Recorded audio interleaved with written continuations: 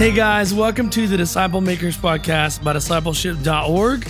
I'm your host, Dave Stovall. Today we've got Dan and Jim from the Bonhoeffer Project, and they're using a giant megaphone to say, "Watch your language!" Though this phrase is usually associated with some negative word, phrase, or idea, it's also a great reminder of what we are to do as we think through the language we use that both informs and guides how we do life and how we do relationships. We have all struggled with our words and the meaning of our words in every area of life, even in disciple making. Let's listen to Dan and Jim talk about the importance of words and explore this important yet overlooked aspect of disciple making. All right, guys, enjoy the episode. My name is Cindy Perkins. I get the privilege to serve the Bonhoeffer Project as the Chief Operating Officer. Love what I do. Keep the plate spinning. That's my job, to keep the plate spinning. So we are so excited to have you here. Just a couple of housekeeping things. If you didn't receive a card, let us know. If you were here yesterday, all you need to do is flip it over and put your name. That's what we're going to use to draw for giveaways at the end. And then donuts are in the back, as we promised. Leo showed up with the donuts. Leo! All right, today it is my privilege to introduce two guys that I just love working with. They've recently written a book called The Language of Disciple Making, and we have that available here. Actually, Crystal has brought stuff down, so you don't have to go find the table at the end. You can purchase at the end if you're interested. But these guys, I want to introduce to you Jim Thomas, who is our Director of Press, and Dan Leitz, who is the Chief Operating Officer. So, I'd like him to be that. No, Dan is our CEO. He leads our organization, and we are just excited, love working with these guys. And they're going to talk to you today about the importance of words, and words matter. There it is. Give it up for Cindy. All right, let me pray, and then we'll just dive in. So join me in a word of prayer. Father, thank you so much for this morning. Thank you that everyone's here and they're at least present. I hope that they're present mentally, not just physically. God, help us to be intentional with our words. And God, just give us your wisdom. Open our hearts and our ears for your spirit this morning in Jesus' name. Everybody said, Amen. Amen. I wanted to talk to you guys a little bit today about words, language, specifically. One of the things, and I'm going to try not stand in front of the TV so y'all can see it. We've got a few slides for you. Before we dive in, one of the things that has always bugged me is language. Now, the book that Jim and I wrote together, it's one of these things that I didn't know that the Lord had kind of prepared me a long time ago for the information that I'm going to share with you in a moment. And one of the things that I loved to study back in the day was logic. For those of you who are, love logic and systems and critical thinking, all of that stuff is something that really resonated with me. And there's three fundamental laws of logic: law of excluded middle, law of non-contradiction, and the law of identity. And so the law of identity is what I want to talk to you guys about just a little bit here. Law of identity is simply this: something is what we say it is. So you can recognize this as a house because we've all agreed that this is a house, right? This is a podium or a table. And again, depending on, what we're using it for, it may change what we call it. This is a table. In most cases today, it's a podium. This is the color red. Everyone agrees that this is the color red, unless you're colorblind. And then you're really upset at me right now. Like, that's really messed up that you just said that. But this is red. We've all agreed. It's basically what we'd call a mental handshake that we make with everyone. It's an agreement with each other that when we're using our language, when we're talking to one another, we're in agreement on what we mean. Bill Hall is Bill Hall. We know that. We've met him. We know him. He's tall. Every time he walks in a room, he's the only guy I can hug and feel his belly button with my ear. That's hard for me because I'm a pretty tall guy. But when he gets in the room, I'm like, oh, this guy's really tall. He's a basketball player. It's just what he is, and it's how he does things. So as we think about these things, the law of identity really gives us that mental handshake that we make with everyone. Now, what I want to explain to you guys is a little bit of our process before I get into more of the language and why it's important. When it comes to what the Bonhoeffer Project does is we're a little bit different than many organizations because we like to go what we call upstream. Upstream is this idea that if you look at this, just kind of rudimentary picture, we've got the upstream, which is the gospel, the headwaters, it's where the water is formed and starts flowing into the river, that's scripture. And then here you've got midstream, which is models, strategies, definitions. That's what you're finding a lot of here at the Disciple Making Forum, a lot of different tables, a lot of different booths that give us information and processes and systems, and here's the best way, best practices, and this is for men, and this is for women, and this is for underprivileged, and this is for overseas, this is for international, right? There's all sorts of different methods and modes. And then downstream, you get to the content, schedule, people, you get to the practical stuff, the bones of what you're doing day to day in your own context, in your own churches, in your own ministries. Where language is important is up here. Language is important in the upstream because let me explain a little bit of how this kind of happened to me. One of the things that I was recognizing, if you've ever talked to a Mormon, I've met a lot of people that have talked to Mormons many years, and they've said, "Oh, you know what? I think they may be Christian," right? Because we're saying the same words, but we're missing each other. Let me give you another example. My wife and I, when we were first married, this is one of those, early marriage stories. I said to my wife, there was this bakery that we loved to go to, and we would get these hot, fresh chocolate chip cookies. And you know what I'm talking about? They're the ones, and again, some people are weird and they like soft cookies. And some people are super weird and they like just cookies that hurt your teeth.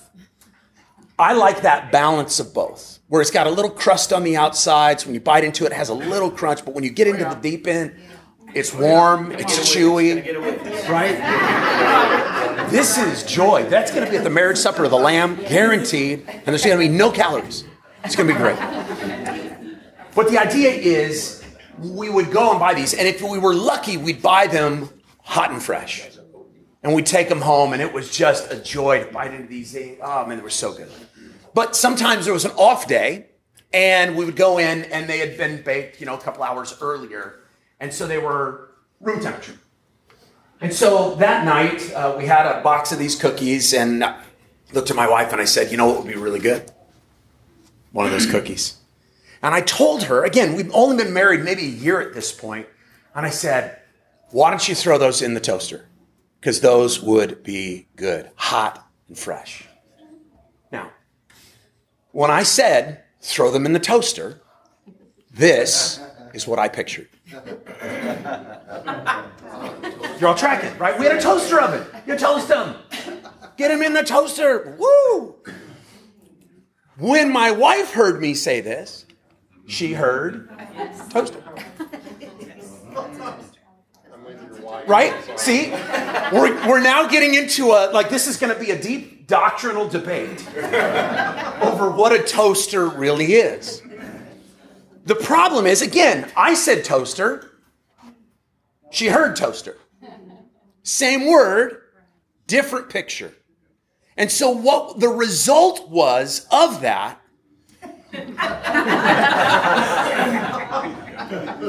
I was in the bedroom and I'm like, babe, what is that smell? She goes, does it smell like hot, fresh cookies? I'm like, what? It should, but it does not. It smells like something's burning. And she goes, I didn't put them in for that long. Well, what happened is they were sitting in vertically, and because they were perfect, they began to heat and crumble. And they fell on the heating elements. And so as I walked out into the kitchen to examine, because the smell was getting a little more intense, we had a new flammable toaster. And so obviously that's not something that we wanted, but it brings to light the understanding that if we are not intentional about what we mean, we're going to say the same words and think we're talking about the same thing and end up at the end of the day having no idea what we said. Or worse, we're going to think we understood, go do something based upon what we thought, and it's going to be completely opposite versus what should have been done or what we thought we communicated.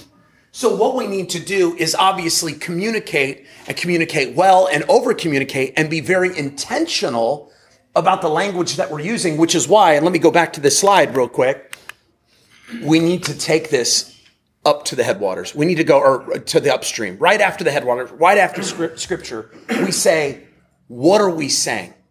What do the words mean that we're saying? And this is a very, I don't want to say it's a difficult process, but it's a humbling process, right?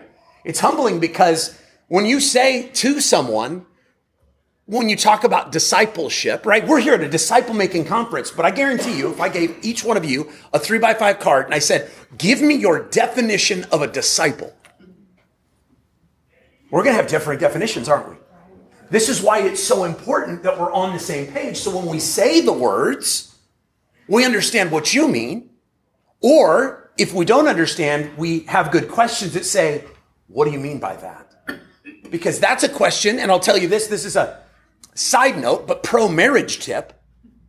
Ask this to your spouse often. Because sometimes, again, I find myself, my wife and I, we don't argue. We have intense fellowship. It's totally different. It's biblical. And when we have that intense fellowship, sometimes I've realized 4 hours later that the reason we've had that intense fellowship is because we misunderstood one another based upon the language that we're using. She said a word that I took one way, or I said a word that she took another way. And so now in our marriage, 18 years this month, I get to ask her, babe, what do you mean by that? And that's a difficult question, I think, for some of us to ask because it's humbling. You don't think I know what a disciple is? Of course I know what a disciple. Well, what is it? Well, it's right? And we can miss each other in all of these things. Jim. So I agree with everything Dan said except for one thing. And that's this. In my chocolate chip cookies, I need to have pecans. I'm just saying, do I have any pecan lovers in the room?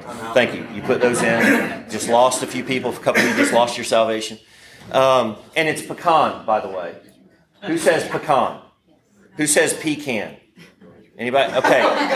She was bold. When she raised her hand, she was bold. Right. Let me just help you and correct your language. A pecan is what you put underneath the bed if you can't make it to the bathroom at night. Okay? It's pecan. Pecan is not even a word. Okay? So you're just making stuff up at that point, right? I also love the marriage thing because our youth pastor, he says this is what every marriage retreat, right? Men and women are different. Men need to change. There you go. Okay? Yeah, that's exactly right. Well, and speaking of change, I think one of the reasons that we're all here, while we're here as an organization, while you're here, is that we want to see culture change in the life of our churches and our ministries. We want to see culture change. We want to see disciple making become the jet fuel of what we do. Right? I was just talking to my friend over there who works here with this conference, and we were talking about the difference between this conference and other conferences. And we go to another major conference in the U.S. every year. And it's, man, can I just tell you, it's a fire hose into your mouth. And there's every topic under the sun. And we have to spend half of our time as an organization convincing Christians that disciple making is important. The great thing about this conference is we don't have to do that. We can go underneath the water and we can start talking at a deeper level, which is great.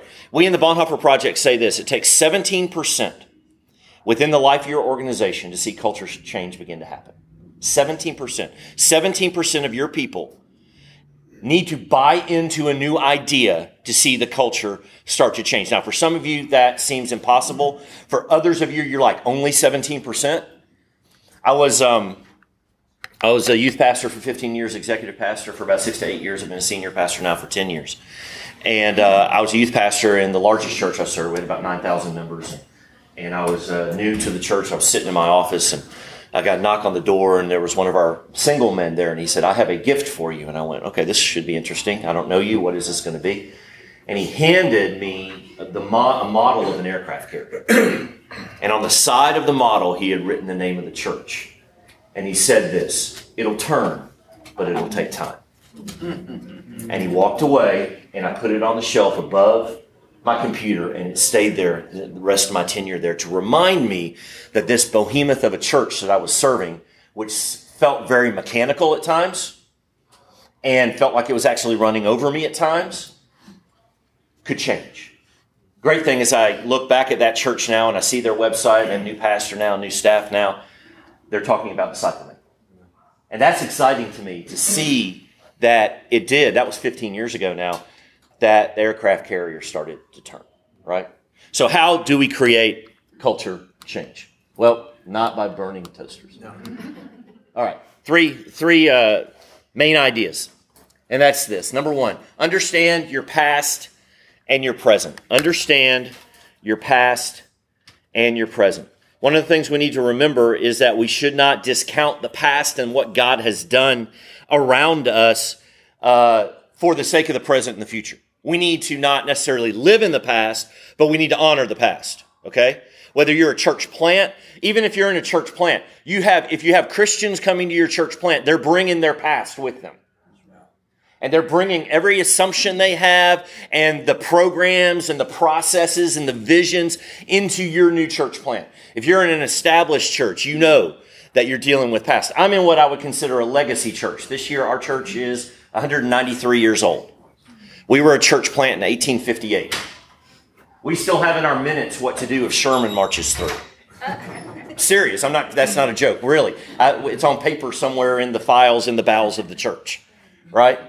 And so how do you take, and I'm in the Baptist tribe, how do you take a traditional First Baptist church in Atlanta, Georgia, I'm not at First Atlanta, but in the Atlanta, Georgia area, and walk in and say, you know what, we need to start making disciples.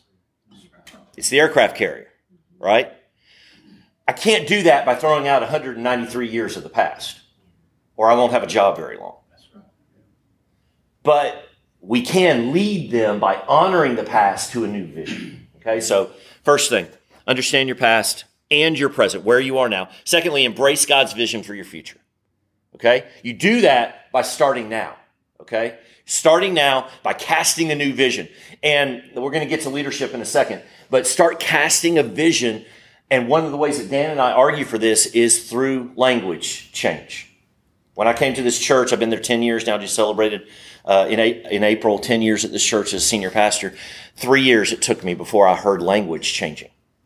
Okay? And the idea that we start integrating language across the board, that language leading to a different type of lifestyle within the life of the church. Through our whole staff, in every environment that we have, all of a sudden people started repeating to us the language we had been using for 3 years. And when we started hearing that, we said, oh, something's going on. Something's happening. Let's keep going. Okay. Next, quoting Eugene Peterson, committing to a long obedience in the same direction. And I think these three areas are critical. Language change. Once you're about to throw up because you've said it so many times, say it again. Ad nauseum. Okay? Keep saying it. Keep saying it. Because about the time you're ready to give up, they'll hear it. Okay? Ad nauseum. As Dan wrote in his chapter on culture, as our words go, so goes the culture. Okay? Life change is the second way. Tell stories. I'm horrible at celebrating. If you have ever done the DISC personality test, I'm the C with a D, so I have to be organized and I'm moving on to the next thing. If it falls apart, I get mad about it. That's kind of my personality, right? So I'm organized. I have to go. And sometimes I forget people are involved, right?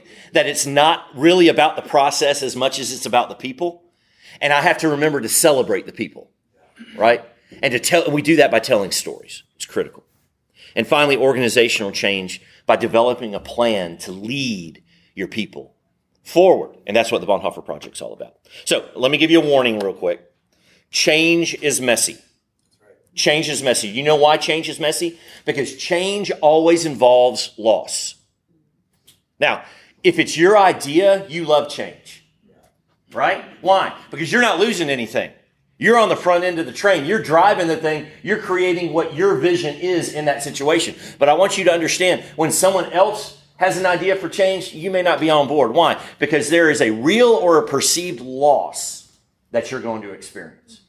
So one thing that we need to remember is that because change is messy, we need to take intentional steps forward without running over the people we're trying to lead. Okay? I had a guy at a church when I was executive pastor in Texas.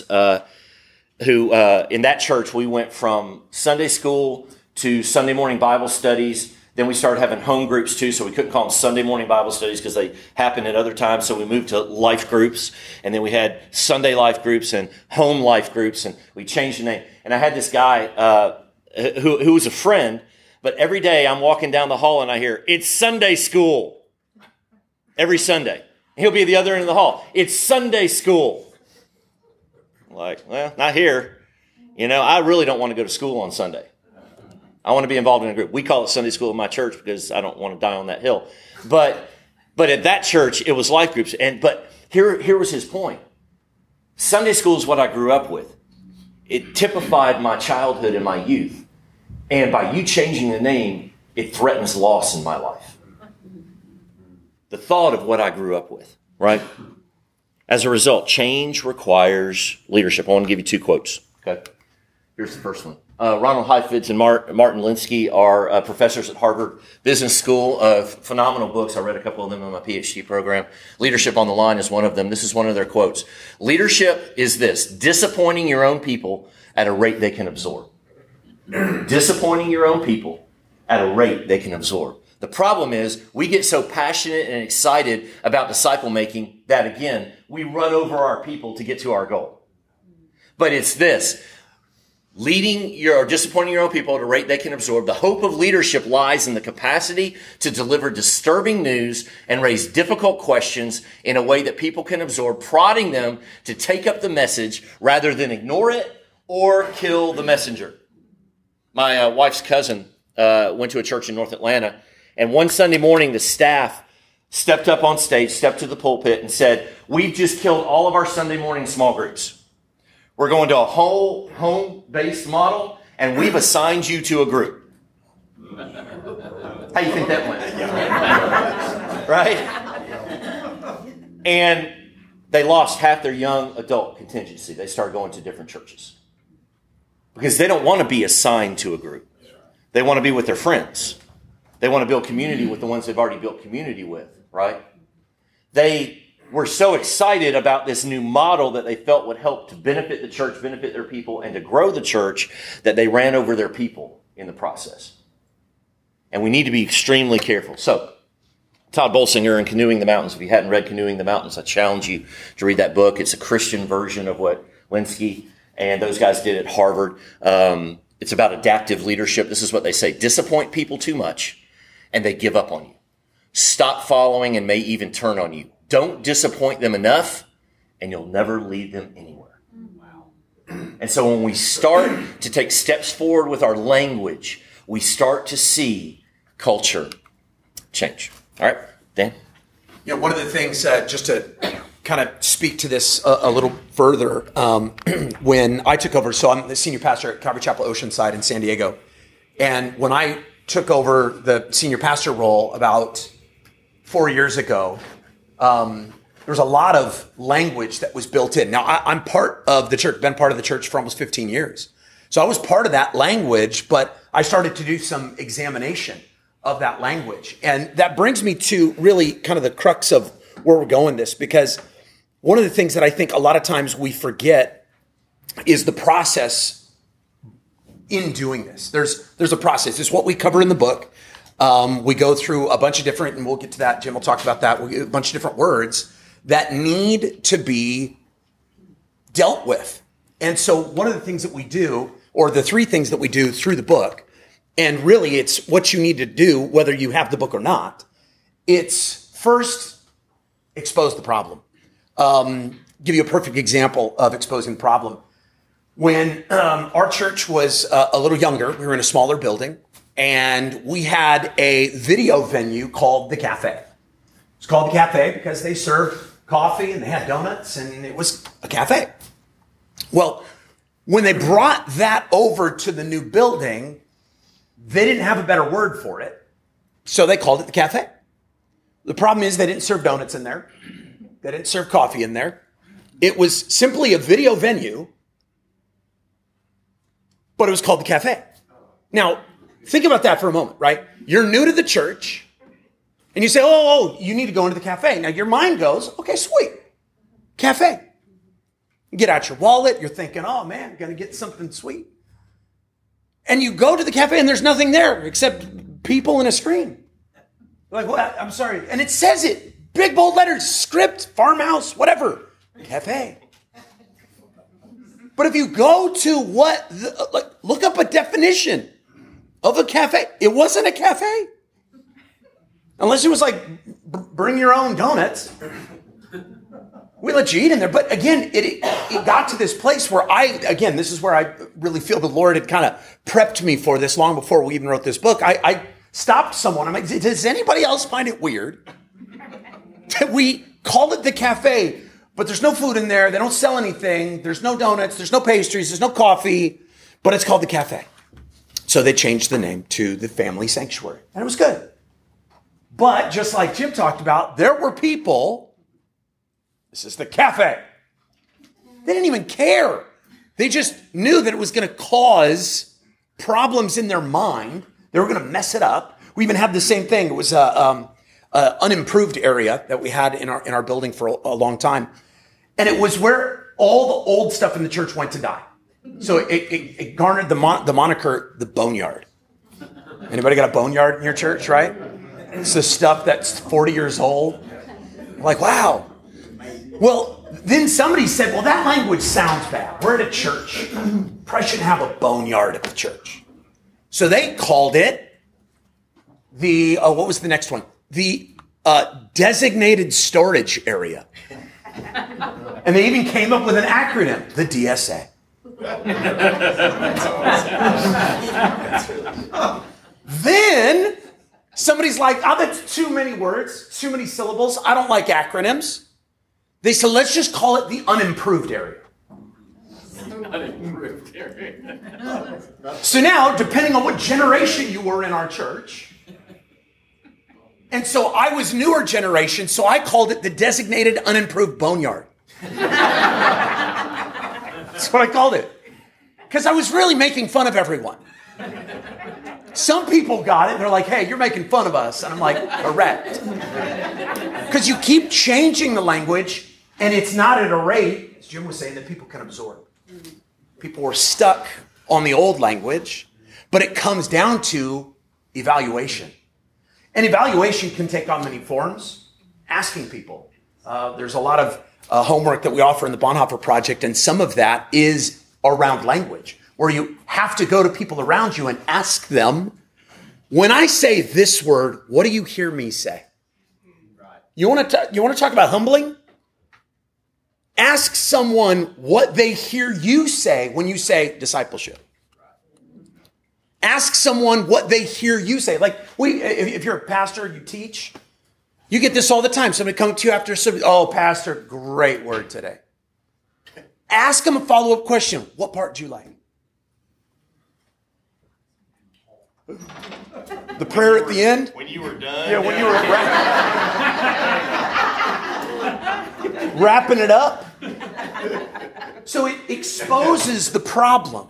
Once you've exposed that problem, now you get into the evaluation. This is where you can get together as a team and discuss, what do we mean when we say this?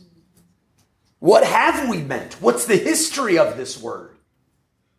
Because sometimes the history's good. Cafe meant cafe when it was a cafe. But moving forward, we relied on history, not on current need. We didn't rely on what it was today.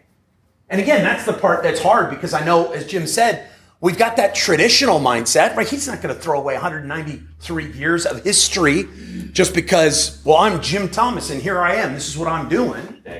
Dadgummit. Pecans. It's down the hall. Thank you. But once we've done that, once we've exposed the problem, once we've evaluated our language, now it's time to start implementing. And this is best done, I'll be honest with you, because I've had to do this in my own team. It's best done as a team. Getting people's input. Don't just go to them one day and say, all right, you're going to change, and here's what you're going to change to. I mean, that may work in some contexts, especially if it's critical, right? Mission critical stuff that needs to be delegated. Hey, this needs to be done right here and right now. But sometimes it needs to be evaluated. Hey, let's sit down. Hey, what do you guys hear me say? What do we mean when we say discipleship? What is a disciple? What is a disciple in our context? What do we mean when we say you need to be discipled? What do we mean when we say, how do we know when you've been discipled?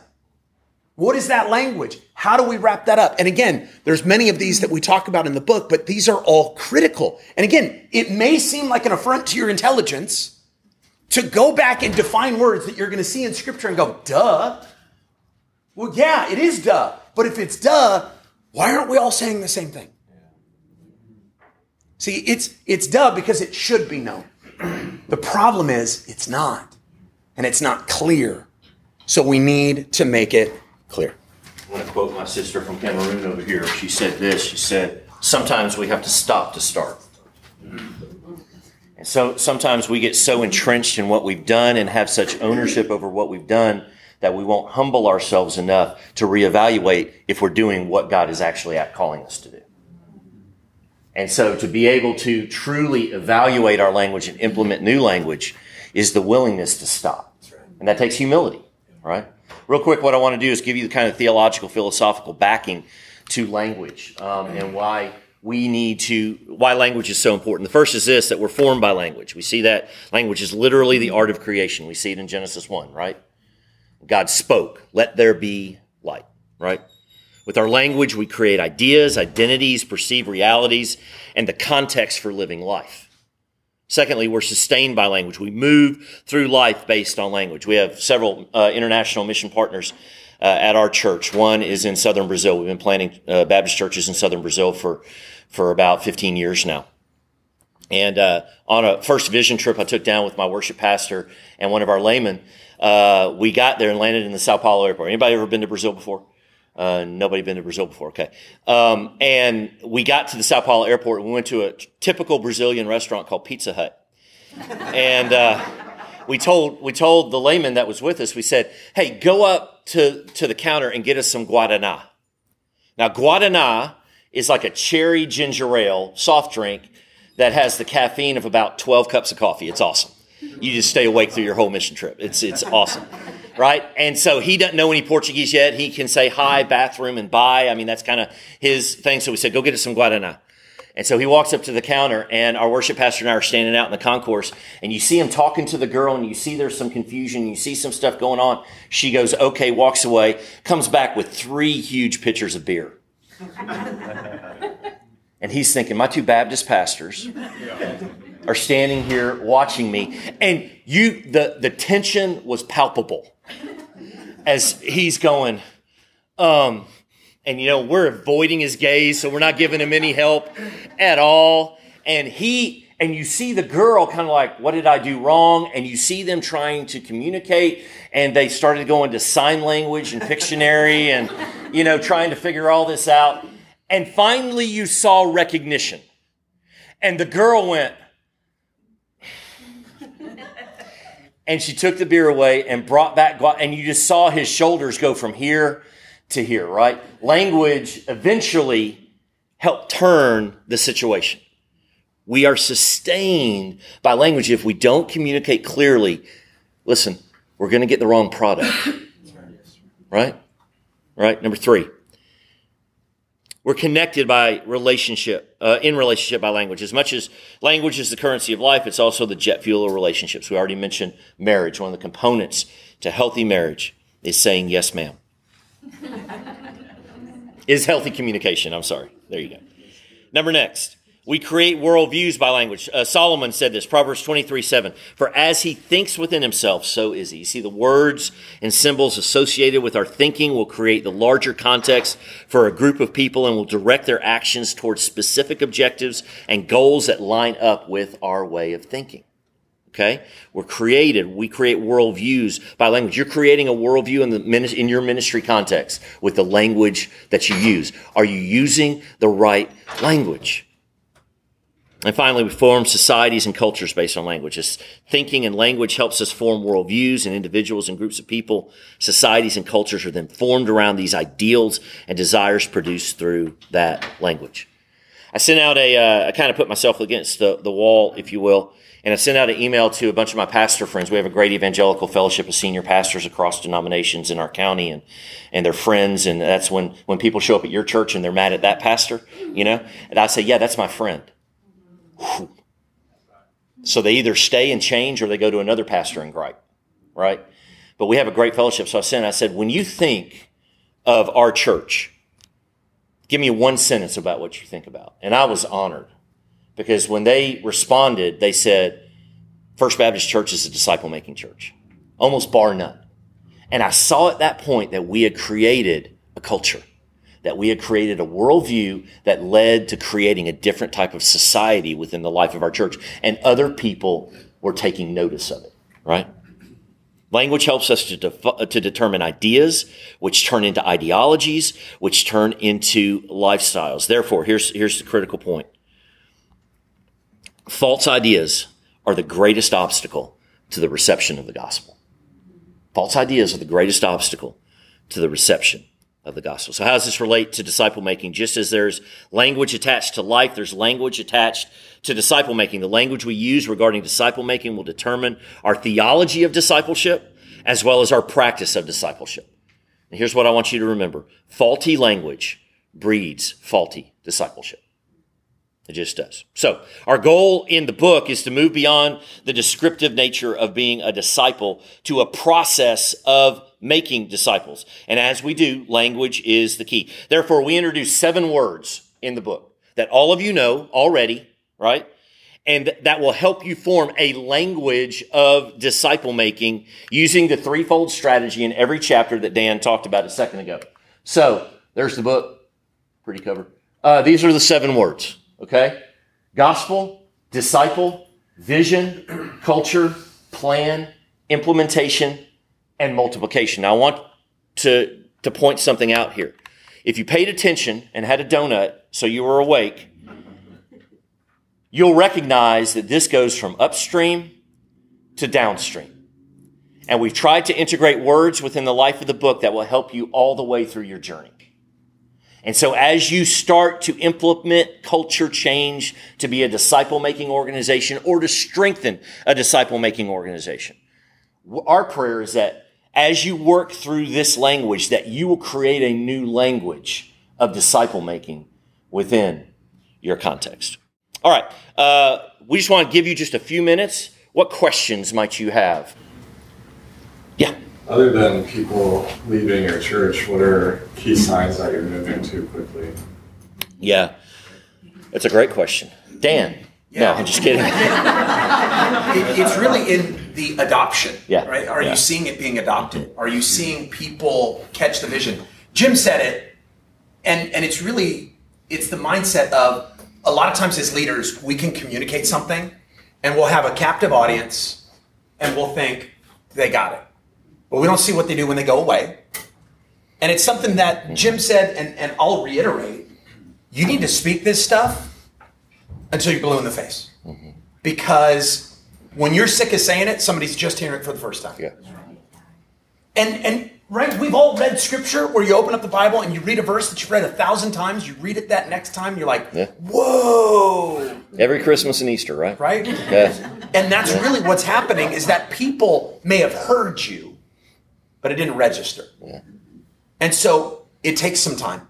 So be patient with people. A brother of mine, when I took over the church that I'm at, I called another brother who took over a really large church, and I said, give me some advice. And he said, and I kind of write this in the book, he says, listen, you're on a battleship, you're at sea, you're going 30 knots, you're trying to turn the ship 180 degrees and retrofit at the same time. And so I said, what you're saying is you need to shepherd people through a change, don't make them victims of the change. And he said, that's it. Yeah. So you're trying to pull people with you, and if you're seeing people that don't seem to get it, mm-hmm. pay attention to them. Mm-hmm. What didn't you hear? Or what, is there anything confusing? Can I make things clearer? And what you'll find when you solicit that is maybe you weren't as clear as you thought you were. Because we hear it in our own minds. It sounds great. It's good word. But as soon as we ask somebody else, again, it's what I was talking about. What did you hear me say? Yeah. Then they're like, oh, I heard you say that you're going to shoot my puppy. Because again, that's the change part, that they're like, this is the thing. You don't understand. I helped birth that ministry. I poured my life into that. And now you're changing it. You didn't even think to talk to me. Yeah. And again, those are stories all over the place. I've had that. I mean, let me just to reiterate. In our church, we had to make a big change. And this is tough. Oceanside, where I'm from, is a very, there's a lot of Pacific Islanders, a lot of Samoans. And we had at our church a hula ministry. Amen. And some of you are like, huh? We tried that in Georgia. It didn't work. Now, for some Didn't people, fly. like for me, I was like, that's not really a ministry. It's more of a fellowship. It's more of a, let's hang out and hula. Like it was, but I had to deal with that delicately because these women put their heart and souls into that. So it's hard to just say, hey, we're done with that. We're not doing that anymore. Good luck. We had to take time. And you got to take time. It's a patient thing. You know, one of the things I saw from a very practical standpoint, people vote with their feet and they vote with their mouth. And I do see people leave when they don't believe in the vision, but I also see people do this and they just sit and they soak, right? And I think one thing we do as leaders, maybe too much, is try to appease those who will never agree with us. Right. There's a Southernism, my friend Kenny, I don't see this morning, says this. Sometimes you just got to plow around the stump because it's going to take too much time to get it out of the ground. Now, here's what I found and I've had to do that at our church now several times in this process of people that are so entrenched in their way of thinking and not wanting to move because of what Dan said, the perceived loss that they're going to have, that we've lovingly, now this is key, they're not the enemy. Your people aren't the enemy. Don't be afraid of your people, okay?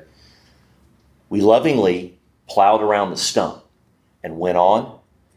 And it was amazing to me that in several of these cases, I turned around and those people followed us because they saw that everybody else had. And now they were not only mad, they were alone, which was critical for them. I had an 80-year-old guy who we started D groups as part of our strategy, right? Discipleship groups. And he showed up at our discipleship pastor's discipleship group. And he's one of the people that we lovingly call in staff meeting the usual suspects. Some of that landed with some of y'all. And he showed up and was going to use the D group as his forum to gripe about me, about the church, about everything else, right?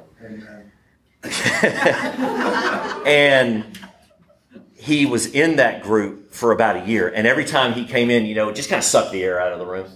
And they loved on him and they kept on there with the curriculum they were using. They kept growing and blah. About a year in, he showed up and he goes, I've got something to say. And you just hear everybody internally going, oh, Lord. Here we go. He said, this week I learned something. Well, what'd you learn? I learned that I'm supposed to walk in the power of the Holy Spirit. How come no one ever told me that? This guy's 80 years old. How come I never knew that? This changes everything. And every guy's jaw was on the ground. And he's been one of the sweetest supporters I've had since that moment. But that's one of the guys we had plowed around. Lovingly, every time I saw him, love you, hug, not going to listen.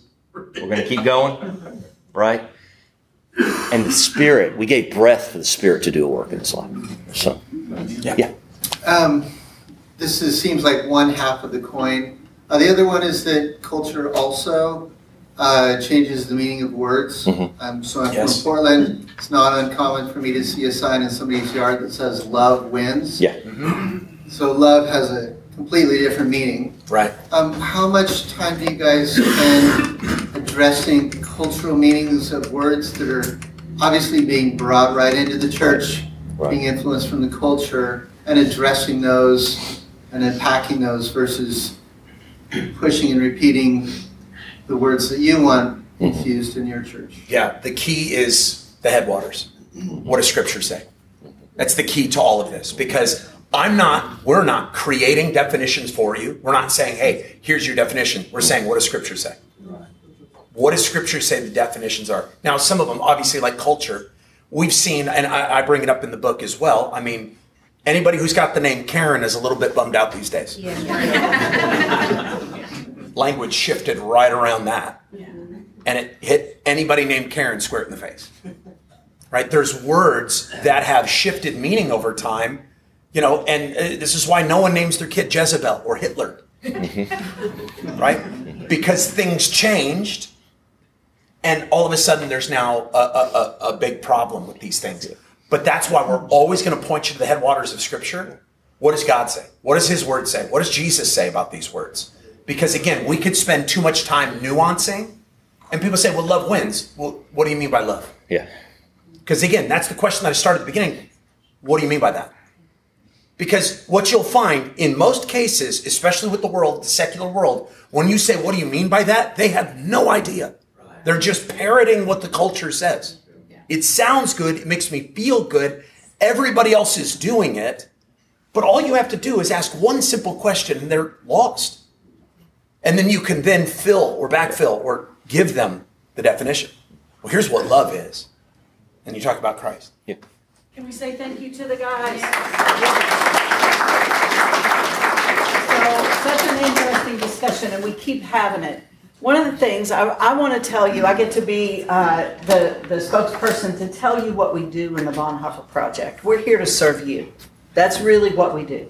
We serve you in a context of taking you through a 10-month process. One of the things that we have found as we talk to people is that a lot of leaders don't disciple because they've never been discipled, and they don't necessarily know what that looks like. And so we kind of model that for you in this 10-month process as we disciple you. Not that this is your personal discipleship, but we're doing some leadership discipleship with you as we help you walk through a process. It's 10 months long. We start at the headwaters, and we help you figure out what your gospel is. We spend a couple of months on that. One of the things that we have learned in our society, and that just breaks my heart, in my other job, I'm a college professor, so I get students coming out of high school that can't think on their own. Right. Only what YouTube and TikTok tell them is what gets through. And I'm like, we're doing a 24-hour fast of electronics when I get back. So excited just to see what God does in that space. But we haven't learned in our society any longer how to critically think about things, and so we help you do that. We walk through, I wanted to show you this. There's some of these over there. This tells you what the 10 months, it's also on our website for the non-paper people. But this tells you what we do in those 10 months, where we land, how we help you engage. Now, just like a hula ministry is going to do fine in Oceanside, California, Fayetteville, Georgia is not. What I do in Tampa, Florida is not necessarily going to work in your context in the Northwest, right? So we help you walk through the process of how to create a discipleship plan for your ministry. And it's not always church. It's not always church leaders. We have women who walk through. We have women-only groups walk through leading women's ministry. I have one lady who's just finished, and she's going to be doing a hiking ministry as discipleship. I'm so excited to see how that goes. But we help you walk through creating the plan. By the time you come out at the end of the 10 months, you will have a plan that you can implement in your context. So it's totally contextual. You gather with 6 to 10 other people from all different denominations, which is really kind of fun because we don't parse out denominational differences in our project. We totally land with the Nicene Creed, and that's it. That's where Jesus is Lord. He is part of the Trinity, those kind of things. You can see all that on the website as well if you want to look at what we believe and where we stop the process. But it's just such a great time to sit with these people. You develop a camaraderie, and it gives you an idea that we are in something so much bigger than just us, right? It's so much bigger than me and so much bigger than you to step into the kingdom.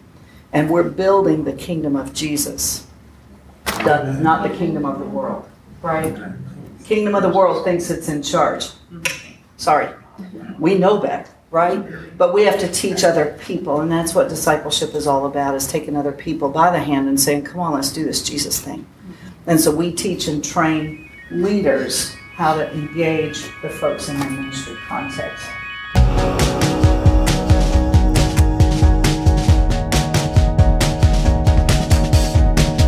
Thanks for listening, y'all. I hope that this encouraged you to be uber clear when you're starting groups or when you're discipling one-on-one to define the terms that you're using. by love or by disciple or by disciple making, all those kind of good things. This was a great reminder for that. Up next, we've got another episode from the Bonhoeffer Project. So if you haven't already, I would love it if you would click subscribe to this channel so that you know when I drop that episode. All right, y'all. Thanks for listening and enjoy the rest of your day. See ya.